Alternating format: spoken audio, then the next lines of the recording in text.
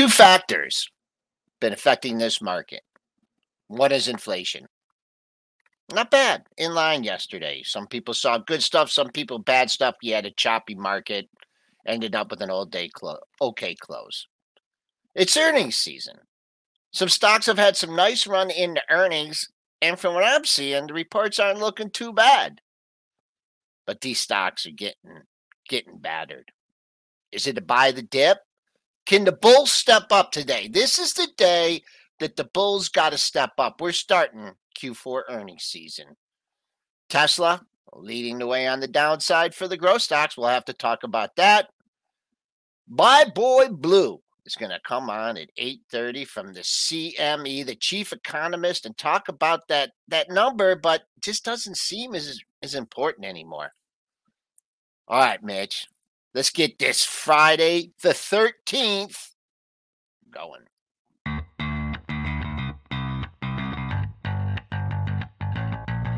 Coming to you live from downtown Detroit, this is Benzinga's Pre-Market Prep with your host, Joel Elconin. This is a volatile puppy here, isn't it? And Dennis Dick. I'm bidding a penny. I'd buy that stock for a penny.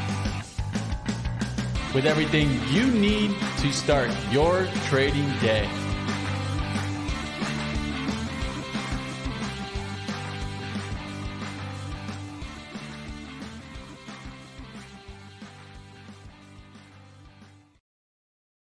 All right, coming up on a 3-day weekend, the Spoos are in the red, 35.5 handles, just moseying our way down to that low from yesterday at 39.54. The buck, a little bounce up 25 cents, 102.24. Bond slipping 3/4 of a point, 129.30. Crude flat. Gold flirting with 1900 again, down 80 cents at 1898.20. Silver down 34 cents at 23.66. Bitcoin, good day yesterday and not giving much back today. Down 240 at 18,915. Triple D. Were you out there with your running shoes on yesterday, just chasing stocks and chase, FOMO, chase, FOMO, chase. No. Okay, because it was a real tug of war yesterday. It really was. Fade. This is the faders market. This has been the faders market for a while. That is what is working. Buy the dip, sell the rip, buy the dip, sell the rip, short the rip, buy the dip. Working. Chase. Lose. Fade. Win. That is what continues to work. Chasers continue to get punished. Run over. This market. Oh, we're going over 4,000. Buy. No, you're doing it backwards. You cannot chase stocks. You know what happens? They get run over, and then the truck backs up and goes over them again. It just as they're getting up. It does.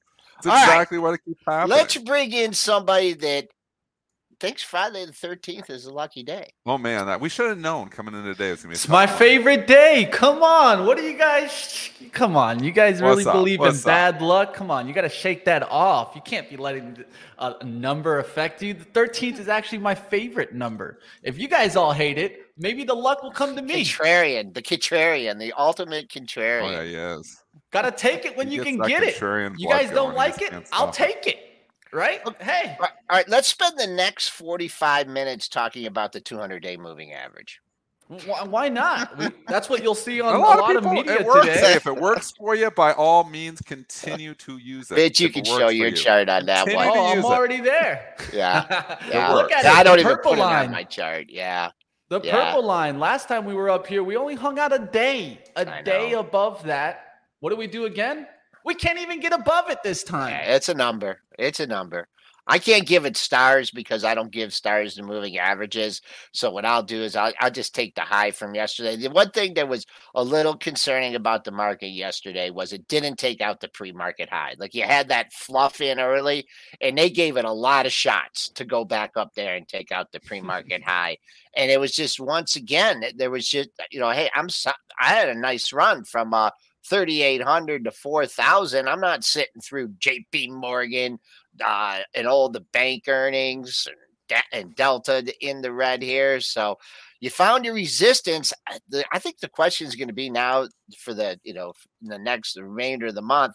Is this going to be like the top of our trading range now? 4,000, 4,050. Then we're going to, grind. Last time we blasted our way down to 3,800 after the CPI numbers. Are going to be more of a grind down there.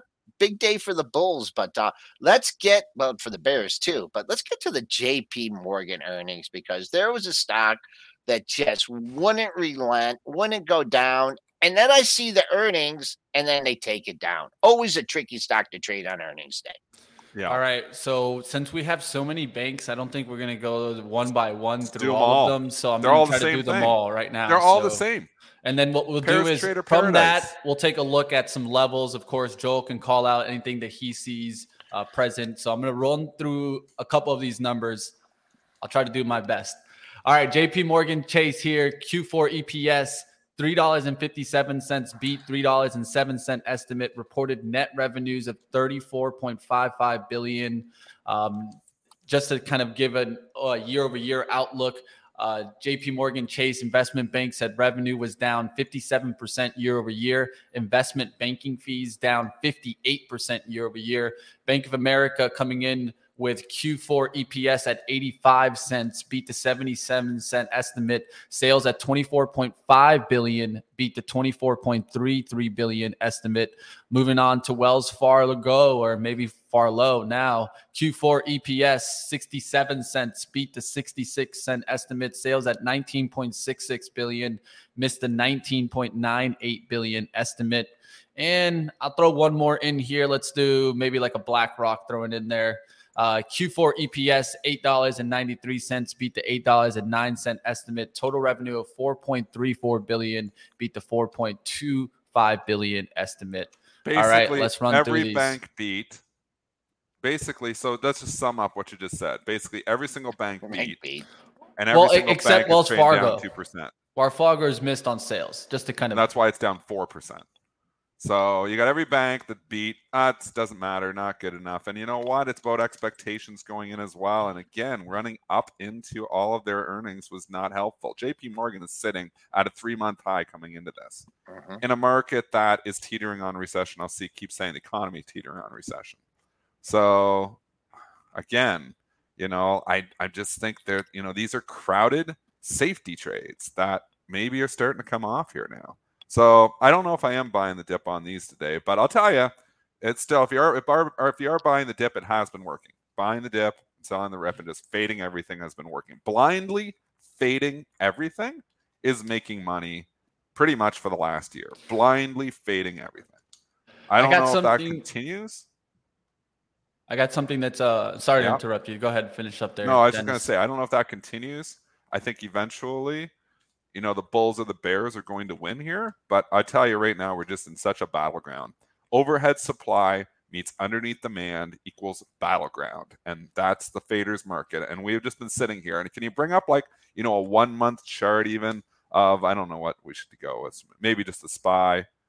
Okay. But not even SPY is not great because we are back up here. But you could go 2 months even. I mean, even for all you think about, the run that we've had in certain stocks. The S&P is really kind of where we were 2 months ago. Just kind of hanging out in the same spot. Resistance, support, back to resistance again. We're in a trading range. Joel.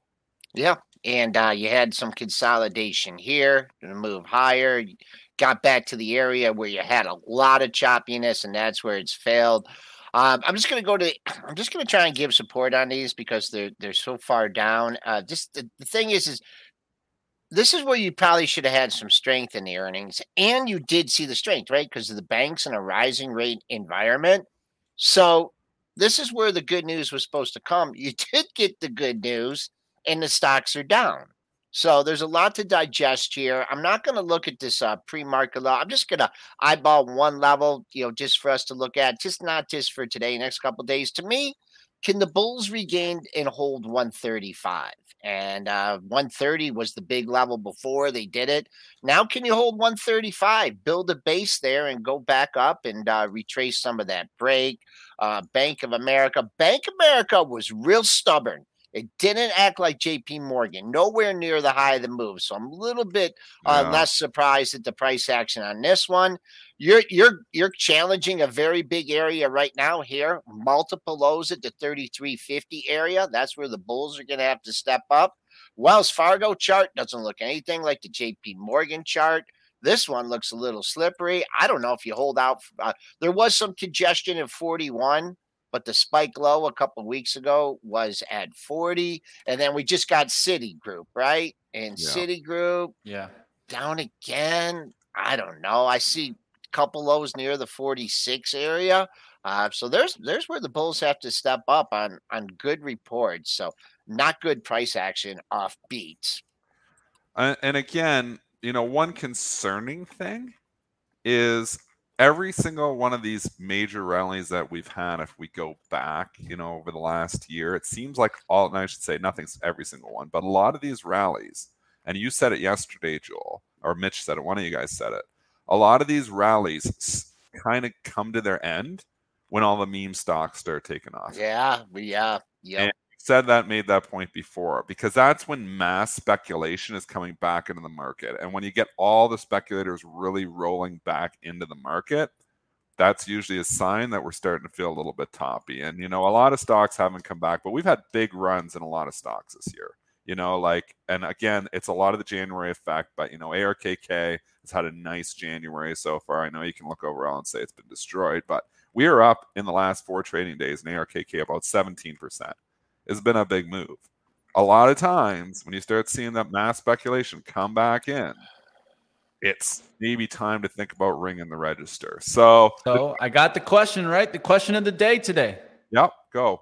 Is the dash for trash done? And again, maybe it is. So far, it's not looking great for the trash stocks. And what we're talking about is the Bed Bath & Beyonds, the Carvanas. But you know what? Bed Bath & Beyond's holding up. It's only down 10 cents. So maybe it's not done yet. It's hard to say if it's done. I've been day trading these stuff. I don't have a position in Bed Bath & Beyond. I don't have a position no longer in Carvana, so I can freely talk about them. They are driving the bus for all these other short squeeze stocks, for all these other meme stocks. I just know these things last a few days, and usually then they start to go back. But who knows? I mean, Bed Bath & Beyond's trying to go green here. Bed Bath & Beyond is green here. I mean, I don't know if it is done yet. That is impressive. When you have the market, down 300 points, and Bed Bath & Beyond is trying to go green again. It's just flirting. It just touched green there. I don't know. It's hard to say when this is done. We know how it ends. It all ends in tears eventually, but we just don't know the path to get there. So right now, bankrupt stocks are cool. Or stocks that are teetering around bankrupts are cool right now. So we read that book before. But when they will pull the rug, we just don't know when and where. Well, one thing I'll mention is that we've been waiting for those kind of zombie type of stocks to start disappearing, right? Well, maybe it comes after this, right? We start getting the sucker in takedown. more people, punish maximum amount of participants. Right? Get them caught on the long side for these kind of plays that have been getting jumps like Affirm, Carvana. Oh gosh, they've been going all over these things. These are the ones they want. Well, like I said, and I did participate. I'm in Rivian. And I'm going to stop myself still out at the low of the move, which maybe it's going to happen today. But, I was risking 50 cents. I had a target of 19s to 20 is what I was hoping for. It really hasn't participated as well as the other one. So I obviously picked the wrong one with Rivian, maybe because Lucid has won a lot more. I had Lucid for a little bit, but I let that one go. Stuck with the Rivian. It hasn't moved up nearly as much. So if it takes out 1584, I'm out. So it's a buck down from here. So there you go. High frequency stop hunters. You'll hit Denny if you make a new low on the move, and you'll probably hit a few other people as well. But we'll see. That one's still in. I'm up about 50 cents in it right now. So that's pretty much the only long-term swing I have. I have a lot of day trades on. I have a lot of some of these smaller crappy stocks too, just because they're working right now. But again, very short leash on all that stuff. So I'm not even talking about those stuff because I do intend to sell some of that stuff. Okay. You know what? I'm not intending to sell Rivian today unless it takes out the low of the move. Okay. You know what I'm more concerned about? Because these stocks that y'all mentioned, I can't do technicals on them because they don't mean anything. But what do you do in something like an American Airlines? Okay. Look at that move for the year. Okay. It's a huge move. What do you do? I think you're ringing the register. What do you do with your Delta after they come out with earnings, run into earnings? But that the list just goes on and on and on. Look at your Warner Brothers. I mean, these are just huge moves in very, very short period of time. I mean, there's so many stocks that look like this that are up 20, 30, 40%. And that we just know that that's not the norm in the market. So the meme stocks, yeah, okay, well, whatever, they'll come off or they'll keep going. But these are the ones that, people flock to early, and not really necessarily the big leadership in the market. But I mean, how do you let some of these profits just wither away on these stocks? So big gains in short periods of time, we usually know how that ends. I mean, look at GE as one of the stocks that's a little bit different than the Dash for Trash, but still has been running strong since that split. They've been running into everything. It's the tale of two markets is what it has been. We've been talking about that. The value stocks are in a full-on bull market. They've been in a full-on bull market, and you get that, and that's not even a dip because that was a spinoff. GE is basically making new highs on the move if you could adjust that chart. So, I mean, you got the GEHC. So you got to take that line and put it right up back at the top. Yeah. They're trying to fill a gap that isn't even a real gap. This isn't even it's not even real because they spun you off. So it's literally trading up right now at close to $100 if you count the GEHC that you got. Does this make sense? I don't know. But maybe it's, it's P expansion. But I didn't think was that cheap to begin with. They're dashing. They've been dashing for value, and the value trade really hasn't come off here. Even January effect has helped. January effect has helped the Kathy type stocks, the zombie stocks, like you say, but it really hasn't hurt. And I thought it would be a rotation, but we haven't seen that. Caterpillar, new all-time highs, which is absurd to me. It makes zero sense to me. But I mean, I've tried to play from the short side, and it's not working. The stock's making new all-time highs. I got to go. So, and Deere, I thought Deere would sell off. It did sell off 25 points, but it's come all the way back up. I know. So I don't know. It's tough. There's the tale of two markets here. So I don't know how it goes. But again, there's a lot of capital hiding in value names, and they've expanded those multiples. And have they expanded them too much? In some cases, I think they have.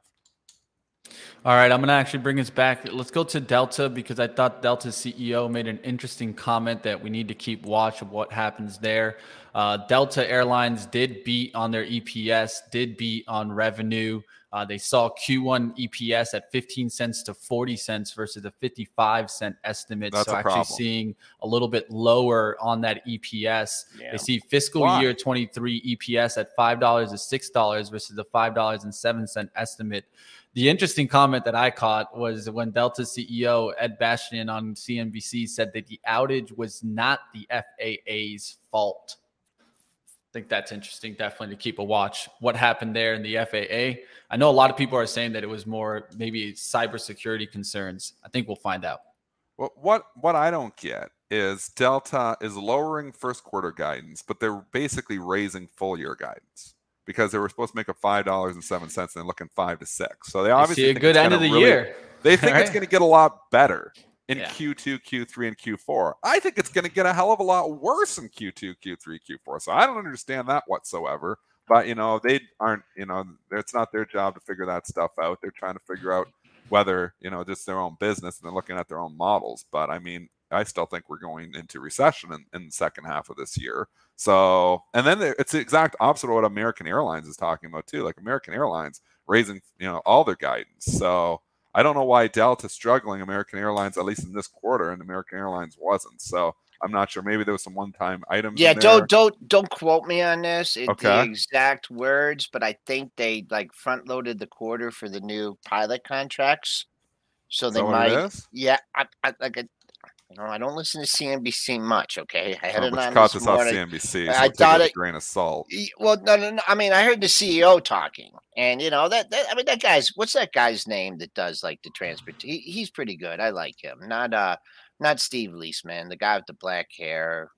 He does all the autos and the Boeings and stuff. Phil LeBeau. Phil LeBeau. Yeah, Phil's not bad, and that that's what he said. That that they the compensation moving forward. They're still hiring. They have, big capacity. Yeah. When I looked at this chart on Wednesday, and it had a weak close, I was thinking, all right, looks like they're going to take some profits in this one, ahead of the report. But then the American Airlines came out with that news, so they had no choice but to juice it yesterday. I think you just got to look at the recent move from 32. Did it get to 40 yesterday? Let's just call it 40, make it easy. 8-point, this 36 area. Why not come down here and fill the gap right here at 36? So didn't quite get there in the pre-market, but if this is a pullback to buy, I'd see this come down to 30, 35 and a half, 36, and then hold for a couple days. If not, then there's a lot of air underneath it. So it just, once again, you buy a stock at the end of an airline stock, which has underperformed since 2019. The stock ends the year at 32.86, and it goes to 39.62. I mean, I don't even figure the percentage on that. I mean, they're huge moves. How can you sit here and say, oh yeah, that's not good enough? This is just not the environment to chase stuff in. I mean, that's been the case for 2022. This worked in 2020. The stock that went up 10% went up 20% and 30%. And so many people learned the bad way in 2020 and 2021, at the beginning of it anyways. They learned that if they chase performance, they outperform. And that's historically not the way. That's why me and you, Joel, we've been in the markets for you've been in the markets for 100 years. I've been in the markets for 23 years. We've learned the contrarian way because it works more often. But there's certain market environments where you've got to change that up. And in 2020, I had to unlearn what was rational and trade what was irrational, because that is what was working in 2020.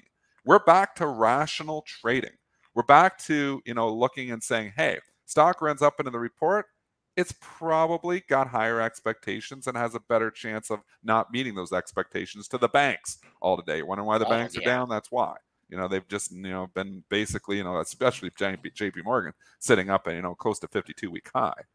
So you've got to unlearn what you learned in 2020 and 2022, and in the beginning part of 2023. Not so far much in 2023 because these things just been going. These growth stocks been going straight up. But I think we're still going to have a repeat of 2022 where the contrarian trader is winning and the momentum trader struggles to get it going. We got this one going. We're getting up 2-3%, and boom, they pull the rug out and we give it all back. If you feel like that's happening to you, you've got to adjust your trading strategies, because I'll tell you, 2022, I posted my gains, for my day trading gains, which is mostly contrarian strategies. But and that's something to say too. My day trading is mostly contrarian, where, reversion of the mean, coming back, like stuff's getting overdone, fading, doing stuff like that. That worked very, very well. It was a very, very good day trading year. Investing year wasn't great because, long-term investing, everything got hit.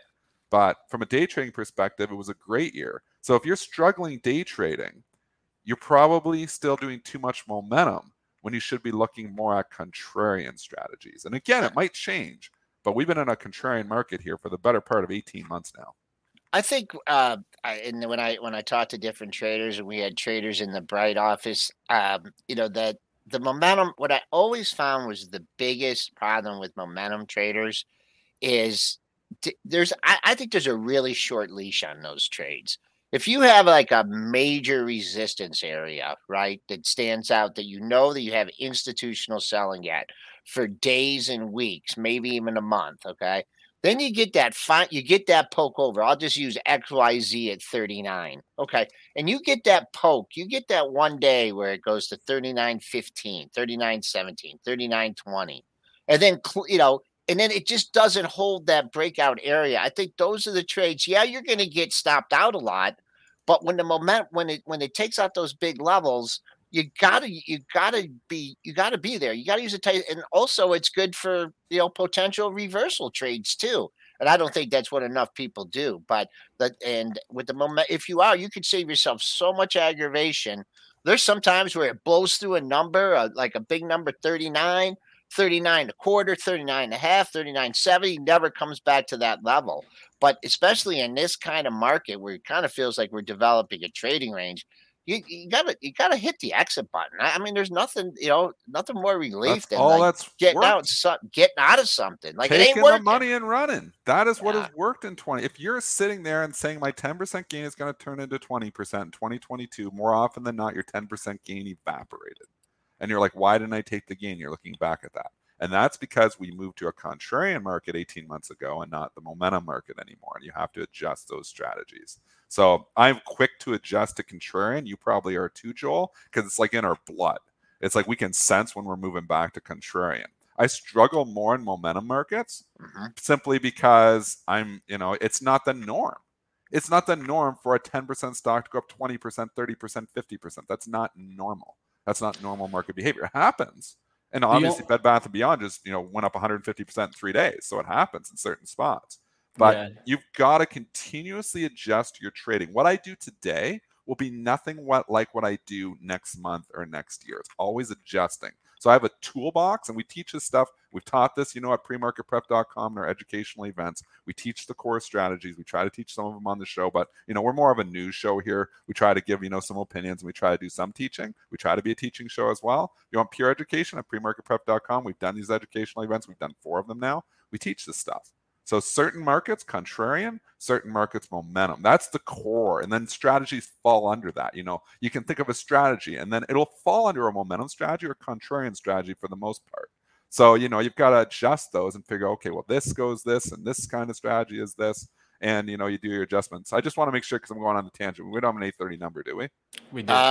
We do. Okay, what do we got? Because I want to go wide. I was trying to come in here, but import price index and export price index. You'll get December's outlook there. Should I go wide on that, or it won't matter? Yeah, I don't know. It depends. Import price index might. We'll know in 3 minutes when I get. Yeah, it depends, right? Because go tight on your offers. Tight on your offers, and we don't think it's the most important wide number. On the bids. Do you have a key for that? Like, that is like offers right there, but like bids way down low. No, we've sold off pretty good. 36 and half handles. That's a pretty good sell off overnight. Haven't got to the low from yesterday yet. That was another important thing. We came down, Dennis, you saw the dip in the morning, and then they pressed it off the open, got right near that pre-market low and bounced. And then, so we're kind of back in that area. It's about another 10, 12 handles lower. Yesterday's true low for the day. And this is not what I'd be looking at if you're looking for more downside today. And I'm just going to round it off to 39.50. You had Thursday's low in that area. You had an interday low from Wednesday in that area, 39.50. So 17 handles away. That's where the bulls need to step it up. And another thing for you, Dennis, is like you'll trade the open, right? And you'll get flat on your positions. But sometimes you see order flow in the next, in that half hour when you're trying to exit stuff, and you won't. It might have changed your opinion for the day, but you're not out there, trying to, put on new positions intraday. You see what the order flow did off the open. And then when you come back at 3 o'clock, 2:45, 3 o'clock, you're like, when we talked midday yesterday, you're like, this chop is just, I've told you my trading hours on this show lots of times. I don't trade the middle of the day. I don't typically trade at all 11 to 2, unless we got a Fed event. Then we're going to have some, information. But I'm an information trader too. I like interpreting information. That's why 4 to 5 is really my specialty, because we get lots of earnings and lots of information, and there's lots of price discovery happening there. I like participating in price discovery because I feel like I have an edge, because I've traded information for so long that I feel like when I see something, I'm like, this is likely what it's to do. And high frequency traders they want to stay away from all that stuff. So I don't have to compete with them. They shut it down. They shut it down. They're not in there to take risk on a JP Morgan earnings event. They just move away and we're not dealing with this right now. So we do have that 830 number, and we are leaking a little bit, but still on the lows of the session, 39.63. Yeah. So again, middle of the day is really tough. It's choppy. The bots, are taking stocks up, down, left, right, BA, select, start. I mean, it's tough. So I think I don't make money because I don't trade those hours. I could make money. So I analyzed my trading about 15 years ago, and I was like, I can't work, 18 hours a day. If you want to work the 4 a.m. open in the equities all the way to the 8 p.m. close, I mean, you'd be working 16 hours a day. You'd be dead. You'd be dead. And I could do it. I was trading a lot of hours when I was younger, and I was like, I got to cut out the hours. So I started analyzing, where am I making the most money? You know where I made the most money? A little bit before the open in the pre-market, the imbalances, the open, and then the close, and that 4 to 5 hour. That's where the most money is made for me. That 4 to 5 hour is huge because there's obviously a lot of news coming in there, a lot of, information, and, and I do information arbitrage, meaning, if I see, news breaking, be it from Benzinga Pro or be it from CNBC or be it from wherever. CNBC doesn't break a lot of news. Or the news wires, the press releases, I will participate in that. Again, that's a high risk thing. You've got to learn. You got to put the time in. But they say 2,000 hours, times 5, so 10,000 hours become the master of something. I mean, this is just the trading. I've just put screen time, and I'm not smarter than other people. I've just put time in. So, and that's why I'm more successful in figuring out what this is going to likely mean. Because after 23 years trading full time, you've seen it before. You've seen a lot of the stuff. You see a downgrade. You see a downgrade in something from a big house. Yeah. I mean, you're looking for bids. Or they overshoot because in 2022 they'd overshoot. They'd be like knocking something down like 7, 8, 9%. I was like, well, this is worth 3. I'll buy it. It's down too much. So there's people who are pricing this that don't know what they're doing. And so I'm trying to bring those prices back in. It's statistical arbitrage is all it is. That's really what I specialize in. If you want to call what I specialize, statistical arbitrage. A little bit of information arbitrage, but statistical arbitrage is probably what I specialize in the most. Now, these are hard things to learn. So, we teach a little bit of this in our courses. We've taught some of this stuff, relationship-based trading. But I mean, I live off relationships. I don't live off market calls. I don't live off, this, technical pattern. I live off of relationships. Like I was saying with the Carvana, when Bed Bath & Beyond started blasting off and it goes up 50%, I'm like, well, I'm starting to think, okay, well, what else is like Carvana right now? What's teetering on bankruptcy, or what else like Bed Bath & Beyond? Carvana pops into my head. I'm like, it's very much like Bed Bath & Beyond. If they're going to take Bed Bath & Beyond up 80% and it's teetering on bankruptcy, maybe they're going to move Carvana too. So that's when I was moving into the Carvana, and I was able to buy it at 440 or something. Again, me being early, I saw way too early. I saw like 540, and I was like, wow, that was a really good trade, 20% in a day. Now it's $8, and I'm like, why did I sell again? Dennis, you're not running. Someone's asking here about algos. You're running this algo up here, right? You've had your periods. I did. So again, if you want to know my history, I ran algorithmic trading from 2004. I'm ahead of a lot of people. Way before high frequency trader was even known as high frequency trading. I ran it from 2004 till about 2012. So I ran algorithmic trading for about 8 years. Why I know a lot about it. I know the systems, I understand it. But what happened was in 2011, 2012, it got too competitive. I wasn't like my systems that I had two different Ready accounts. One was basically all algorithmic, and the other one was discretionary trading. My algorithmic one would make money almost every single day. It was doing really well, doing market making more. It was a lot of market making systems. But it just got too competitive, and I was getting picked off and not getting the fills. They changed, the Reg NMS changed the market structure a little bit too. So that changed things as well. But I mean, it just got too competitive. I couldn't compete. And the reason it wasn't on speed I couldn't compete. It was the relationships, again, off exchange market makers. Market makers were moving from on the exchange to off exchange. So they were doing a lot of their activity. Oh, we'll go in and we'll get the retail orders and we'll trade directly with them. I mean, well, then they have a direct link to them. So I can't even participate in that order flow. So what we were getting more on my, and this is, if there are any market structure people are listening, they'll understand what I'm talking about. What we were getting on the exchange, and from a market making perspective, was more toxic flow, it's called. Yeah. What toxic flow is, it's basically pros trading with pros. So the retail flow that would take you out of positions was getting intercepted by the Citadels, and I'm, obviously the name Citadels and, the Virtus and, the other companies. They were intercepting that flow. And that made the flow on the exchange more toxic and made market making on the exchange more difficult. So now your market makers who are on the exchange are the same ones that are off exchange. So they just have two operations, but they have kind of a monopoly on the retail flow. And it was the retail flow that really helps to make markets, if you're a market maker, people who are just, saying I'm buying at the market, selling at the bid, buying at the ask. That's where market makers are making their money. So that's all changed. The dynamics changed after Reg NMS. They changed in 2010, 2011, 2012. And a lot of that money has moved off exchange. The retail flow has moved off exchange. You can't control your retail orders at Robinhood. They're sent to Citadel. They're sent to, UBS, or they're sent, to your Virtues, Two Sigmas. There's a number of, guys know the firms. I mean, if you're on those Reddit boards, you've researched the stuff and you kind of know those firms too.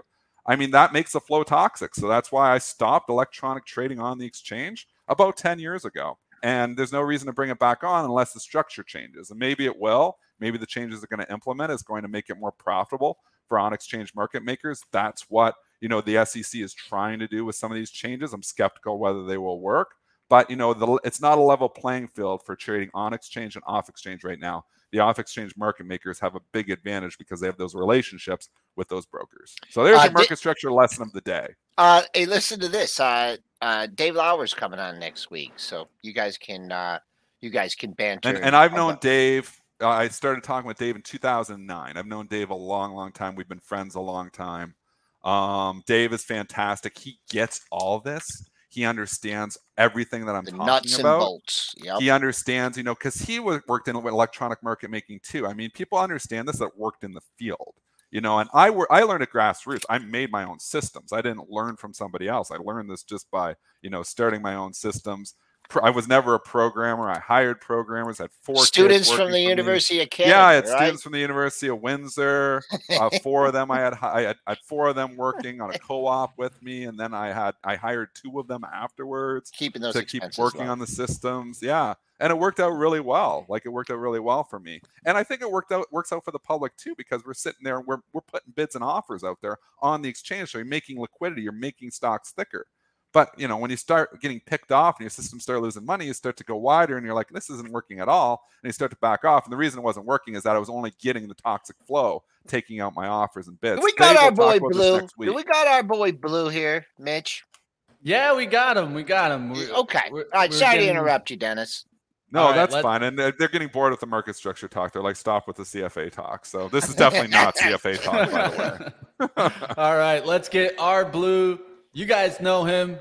Hit the like button. I want to see the likes get a big jump. I know you guys appreciate having Blue Putnam on. Let's get him on.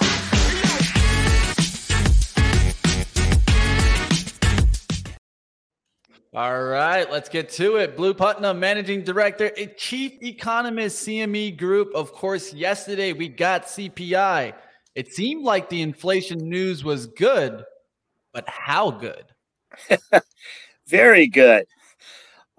This is like the 6th number in a row. So none of that, it's just one number stuff. We've, we peaked on the headline in June at 9%. Now we're, below 7 at 6.4. The core rate was supposed to lag a while, and I know it's still up year on year, but the monthly rate on core has been running in the, if you annualize it, very, very low 3% territory. That's not the Fed's 2% target, but that's pretty awesome. So we are clearly in disinflation mode. There's just no question about it. It was a very positive number. Yes, it was positive. And of course, we saw the markets react in the intraday to the upside. Now we're getting a little bit of a washout, of course. What should we be focusing on? Of course, the peak rate for the Fed isn't really clear. What are the scenarios that we could be seeing here, Blue? Well, to tell you the truth, I don't care much about what the peak rate turns out to be. I know that's a little controversial. Fed funds futures will put it between, I think, 4.75 and 5% sometime very soon in the next month or 2 months. But, we're close enough to the peak rate that the narrative really changes in the markets when the Fed tells us they're at peak rate. They weren't willing to tell us that after the inflation data. Quite a few Fed speakers, talked about, well, maybe we'll do 25 basis points in the but then a few others said, well, but, we're not done. We're going to have to do it a couple times. So, so they are not ready to go to the peak rate narrative. But when we go to the peak rate narrative, when they do that, whether it's February 1st, March 22nd, whatever FOMC meeting they do, the narrative is going to change to data dependency. Then the Fed will stop being an inflation hawk. They'll be data dependent again, and the data on inflation is very good. So, I think the sentiment in the market will change dramatically when the Fed changes its narrative. Okay, Blue. So, give us something that was, a little bit good about the report, right? A little bit of a surprise, as far as good news goes. Give us something that was a little bit negative. And then can you update me on my school lunch indicator? Remember when we talked about that? The enormous, do you have any updates on my school lunch indicator? I think your school, your school lunch indicator was probably not the best news. Food prices and some things like that are proving a little sticky. Uh-huh. But, they're really, the headline was excellent news. The core was where you find some things that weren't quite as good. But again, if you take the core as a whole, a 0.3 per month, multiply by 12. I think Joel can do that with his algorithmic trading, it gets you 3.6, but it's been lower than 0.3 a couple of times. This thing. So we're in, most of the news was pretty good. But it was also very close to what economists were expecting. As you probably know, economists get it wrong more often than right. But if it does come in that close to expectations, any market move is probably overdone because you're going to reverse it the next day because you really didn't change much. And that's where we are.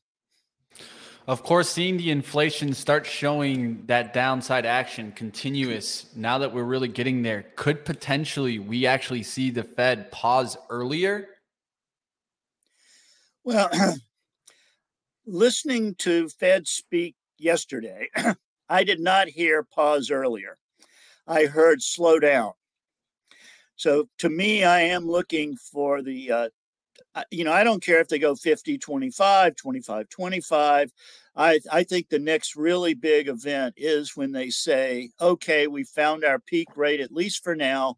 And now we're going on a data dependency mode and see what happens to inflation and jobs data over the next 6 months or so. And my best guess is that is 1 p.m. March 22nd on Chicago time.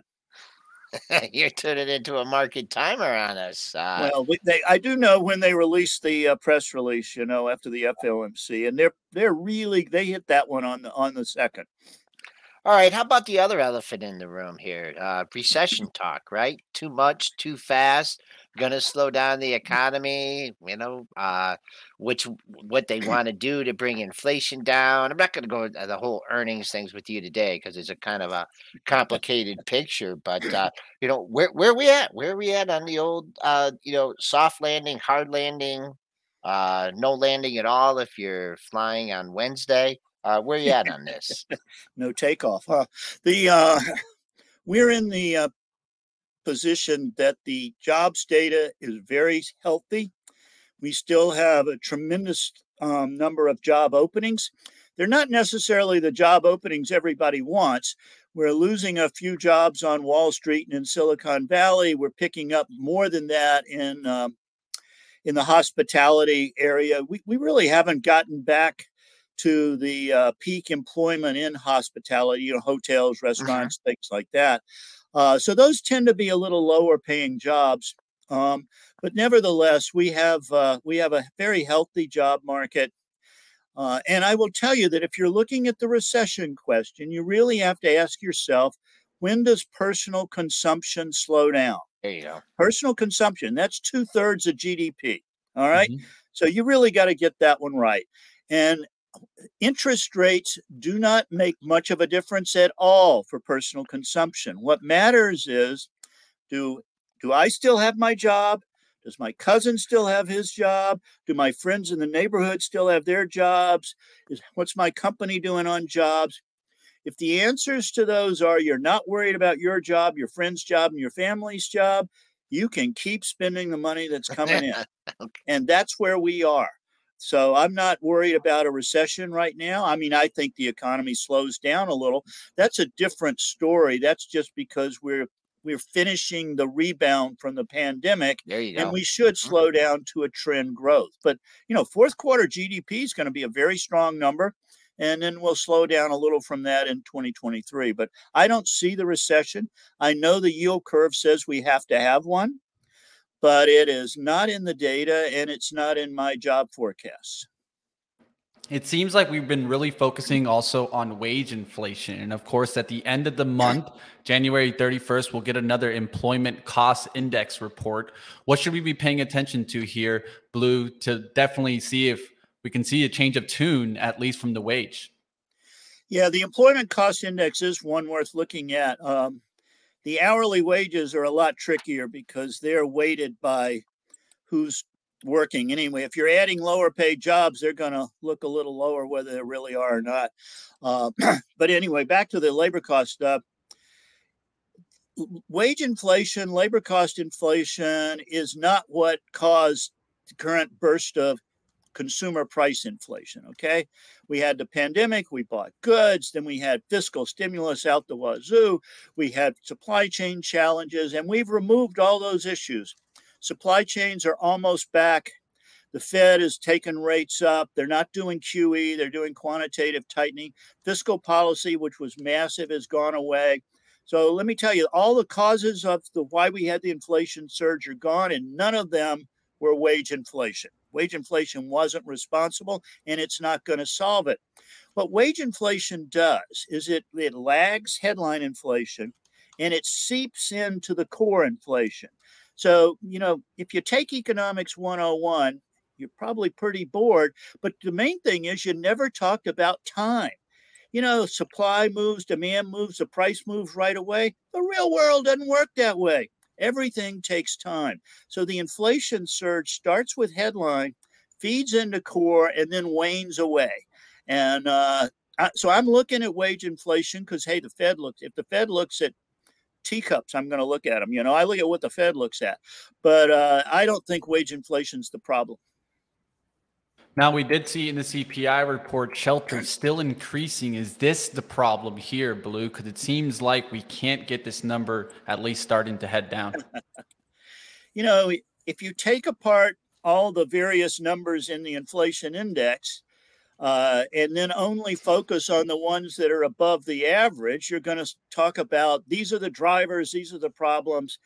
That's not the way I think you should do analysis on these big macro numbers. You really need to, it is important to look at the dispersion around the average. If some are really outliers, you need to kind of understand that. But I'm in the camp that we've removed the causes of this inflation surge, and we just have to be patient. And by the way, that patience is paying off for people like me, but we don't know how patient the Federal Reserve is. And, they'll tell us when they find peak rates. Blue, I got to ask you one more thing here before we let you go. And obviously, one factor of the economy and what our economy's been built on for years and years is debt, right? And with the rising interest rates, right, it's increasing our debt, it's increasing personal debt. It's just something that's just, it's going up incrementally, and it's going to be relieved step by step. Or, is this, and I know the government has some decisions to go on raising the debt ceiling. Just talk about, the increase in interest rates, the effect on the rising debt. And it's just kind of just like a big bubble, a big problem. Now, I'm not talking like the financial crisis, but do you think there's something that people are just pushing this aside and there's something that's going to come back and bite us in the butt later on? Yeah, debt is a huge topic. So let me start with 2 points. The over the long run, and by that, in this case, I mean centuries, decades, centuries, as economies grow, they increase their leverage. That's just always been true. Growing economies that are growing on trend for a long period of time increase leverage.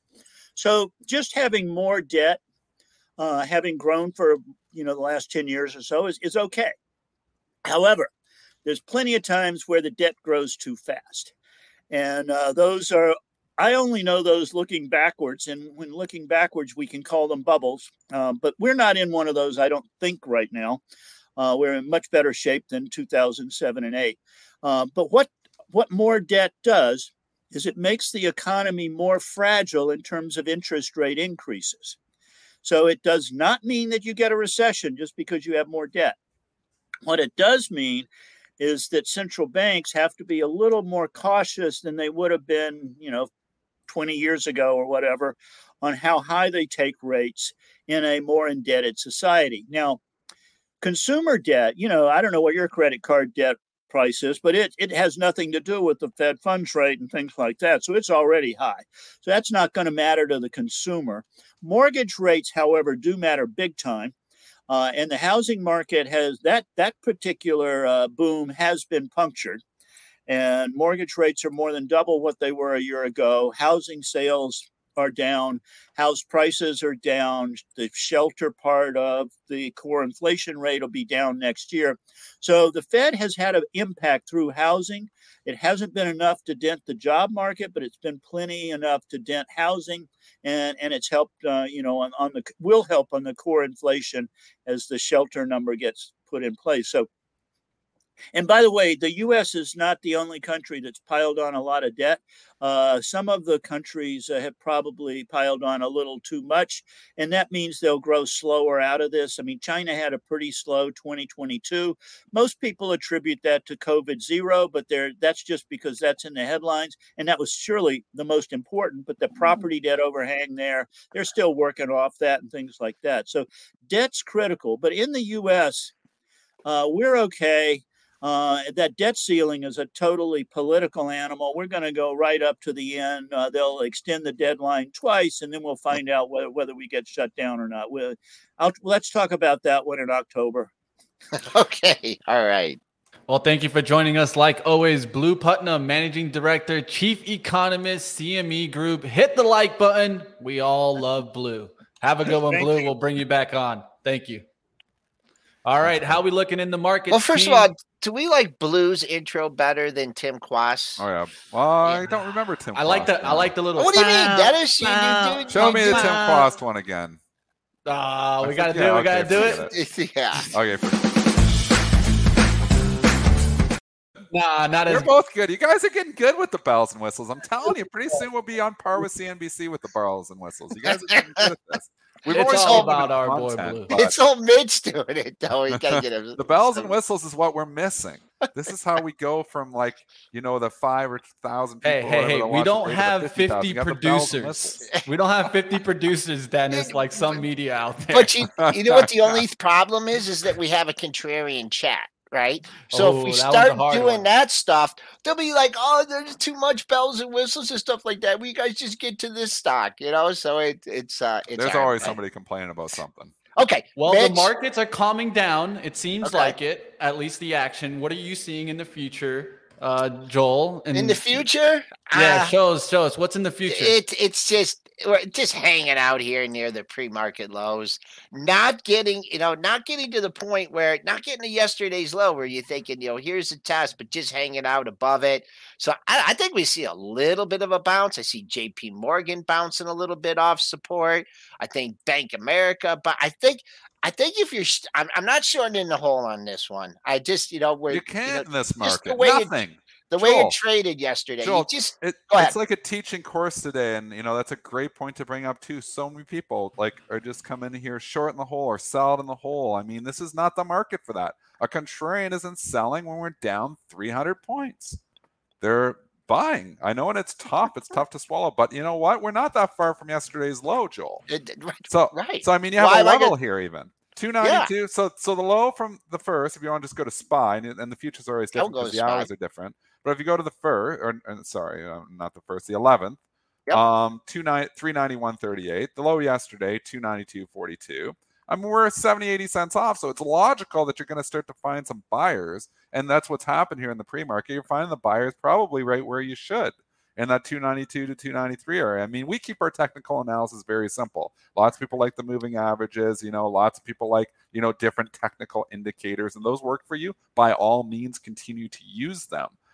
Me and you have always I've always said I teach my technical analysis when I'm doing teaching with Bright Trading all those years. I teach technical analysis in under a minute. And I think I can do it in under 10 seconds. I'm going to do it right now. Support, resistance, trends, and 50% retracements. All I use.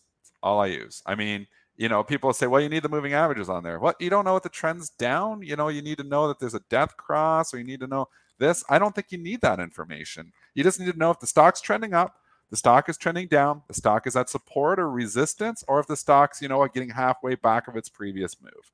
That's all I use in technical analysis. It's worked for me for 23 years. So, there's going to be 10,000 other technical indicators you can use, but they're all derivatives of that, Joel. I mean, the moving averages, they're all just derivatives of the price. I wouldn't say all that now. All right. That's just doing that's a little too course. far. But what I will say is, if you keep your technical simple, and maybe you're going to have an awesome technical system that's going to beat the markets, but it's difficult. Because a lot of people are trying to develop this technical system and they'll sell you on this stuff. But anybody who's selling their system out there typically is selling it because it probably didn't work for them. Because why would they need to sell? If you created the holy grail of technical systems, why would you not just borrow all the money you possibly can in the whole world? Go to your banks, go to your thing. If you're making money every single day from these technical systems, why would you not just, employ all the capital possible into that technical system? Why would you sell it to somebody else? So ask yourself that when somebody's selling you on their holy grail technical system. I just sold you on my holy grail technical system. Support, resistance, trends, 50% retracements. That's all you need. All right, now we'll do one last one. I wonder, is this a dip to buy? What about UNH? United Health gave their earnings today. Q4 EPS $5.34, beat the $5.17 estimate. Sales at $82.79 billion, beat the $82.59 billion estimate.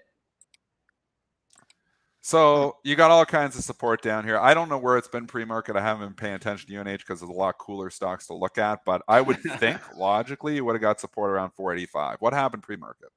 Oh, that's a pretty good one there for a guy who doesn't do technical analysis. 484.50. Oh my gosh. Those support lines work, Joel. Those levels work. You just grab the two lows from the previous day and you think, well, it's probably going to be buyers down there 485. And boom, what happened? Exactly. Oh my gosh. That is. Come on. We're giving away our secrets. Deeper time frames, man. Those minute traders, they get caught. Anyways, the double bottom from the last 2 days jumps out like a sore thumb. Like it hit me really hard, like hit your hammer with a thumb. That UNH doubles the double bottom there really stands out. Takes that out, well, it takes that out. But first time down there, probably bounces off. This thing's beat up. This thing's money was made by UNH traders. I'm not a big UNH trader. Yeah, because it's a $400, $500. I know it's wide. Yeah, I don't like trading wide. Yeah, you don't want to get dirty in that. What I would do if you are the buy the dipper kind of opportunity here, always an important number after you trade down would be the close. The closing price from yesterday is 95.67, so that would take a nice SPOO rally to get you up to that area. Right now, yesterday's high, 498.63. I think you'd have to see just a real big turnaround in the overall market to see that yesterday's high. But a couple green candles after just, we talked about stocks that it did really well in 2023. Well, this one doesn't fit the bill. All right, let's wrap it up here. It's about to be 9 a.m. We'll see what happens today. Will the dash for trash end? Of course, big action from Triple BY in the overnight action. We'll see if it comes back. It's already been leaking, but trying to make its way back. It's trying to get back through that $5. It's your leader of the memes, the Bed Bath & Beyond. Carvana has taken up and come to. So watch that. So if you're trading into these short squeeze names or these meme stocks, we always say GME and AMC are the leaders. They're not the leaders right now. Bed Bath & Beyond has completely taken over leadership in the short term of the meme stocks, short squeeze stocks. It starts to go 5, 6, so stocks could start to lift again. It starts to roll over and go down, then you want to exit all those positions. So again, relationship-based trader that I am, if I'm trading any of these meme stocks, and I probably will be trading some of them, I will be using Bed Bath & Beyond and Carvana as my tools for indicators, because those prices will lead the other ones. Right now, I actually think it's so far so good because Bed Bath & Beyond is holding up very well on a day that they're selling stocks all over the place. So that's kind of impressive. So it makes me think that there may be more gas in the tank. I have no position Bed Bath & Beyond, but it makes me think that there might be a little bit more gas in the tank here yet. I mean, you just saw a stock go from 2 to 4 to 6. Can go to 8. Not saying it's going to, but it's possible. So you have to leave all those variables out there. Do I think it's going to be $8 6 months from now? No, I think it's going to be under $1 6 months from now. But I don't know what path to get there. So I wouldn't invest in it, but you can trade anything as long as you know where your out is. All right, and I'm just looking at if somehow they can, defend the pre-market low, as we mentioned it, that's also near the lows from yesterday and the day before. It's thin on the upside here. It really is. We chopped through this area a lot yesterday, and we pretty much sliced through it again today. So if we could get back, don't want to shorten it in the hole, but if you can get that little 15-20 handle pop off the open, I think you got a little bit of better setup on the risk reward if you're looking to short. And I don't know, does it right now we're working on an inside day? Could this just be the first, after the CPI report, after the first day of Q4 earnings season? Maybe we'll just have a sleepy day, see if we can hold in there. So everyone, enjoy Monday and enjoy next week. I'm going to take a little bit more time off here. So, Mitch, man, that trading must be good, Joel. I love Joel's life. That trading must be good if you're taking so many days off. Yeah, I know we tease you about that all the time, but we're just jealous, Joel. We're just jealous. I gotta. But when we get to be 75 years old, Mitch, we'll be able to take some time off too. Yeah, we'll get there. Someone in my family's reaching a big milestone on Monday, and it's not. You want to give him a shout out, or are you keeping it a secret? Her. What's the milestone? Lisa. She's the investment committee leader.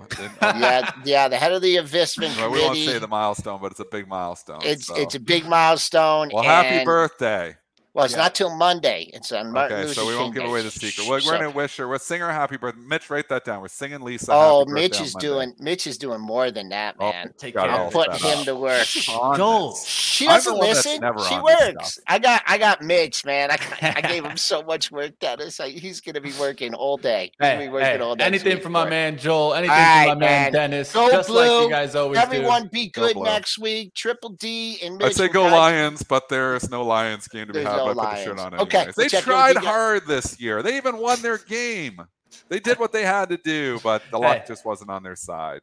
Hey, at least they gave themselves some face, right? They saved face. That's what's important we some have of the time. Hopes for next year, which is always, as a Lions fan, there's always hopes for next year. And we got the picks. Lions, baby, in 2023, 2024, 2024 champions. Lions, Super Bowl champions, calling it now. 2024 is their year. I'm a little bit not believing that myself, but I'm hoping. Well, I'll tell you what, Dennis, I know that you've been talking about contrarian trade has been working, and I do admit it has been working in parts of the market. One area, though, that continues strong, oil, man. These oil stocks, they don't want to go away, Dennis. No, they don't want to go away.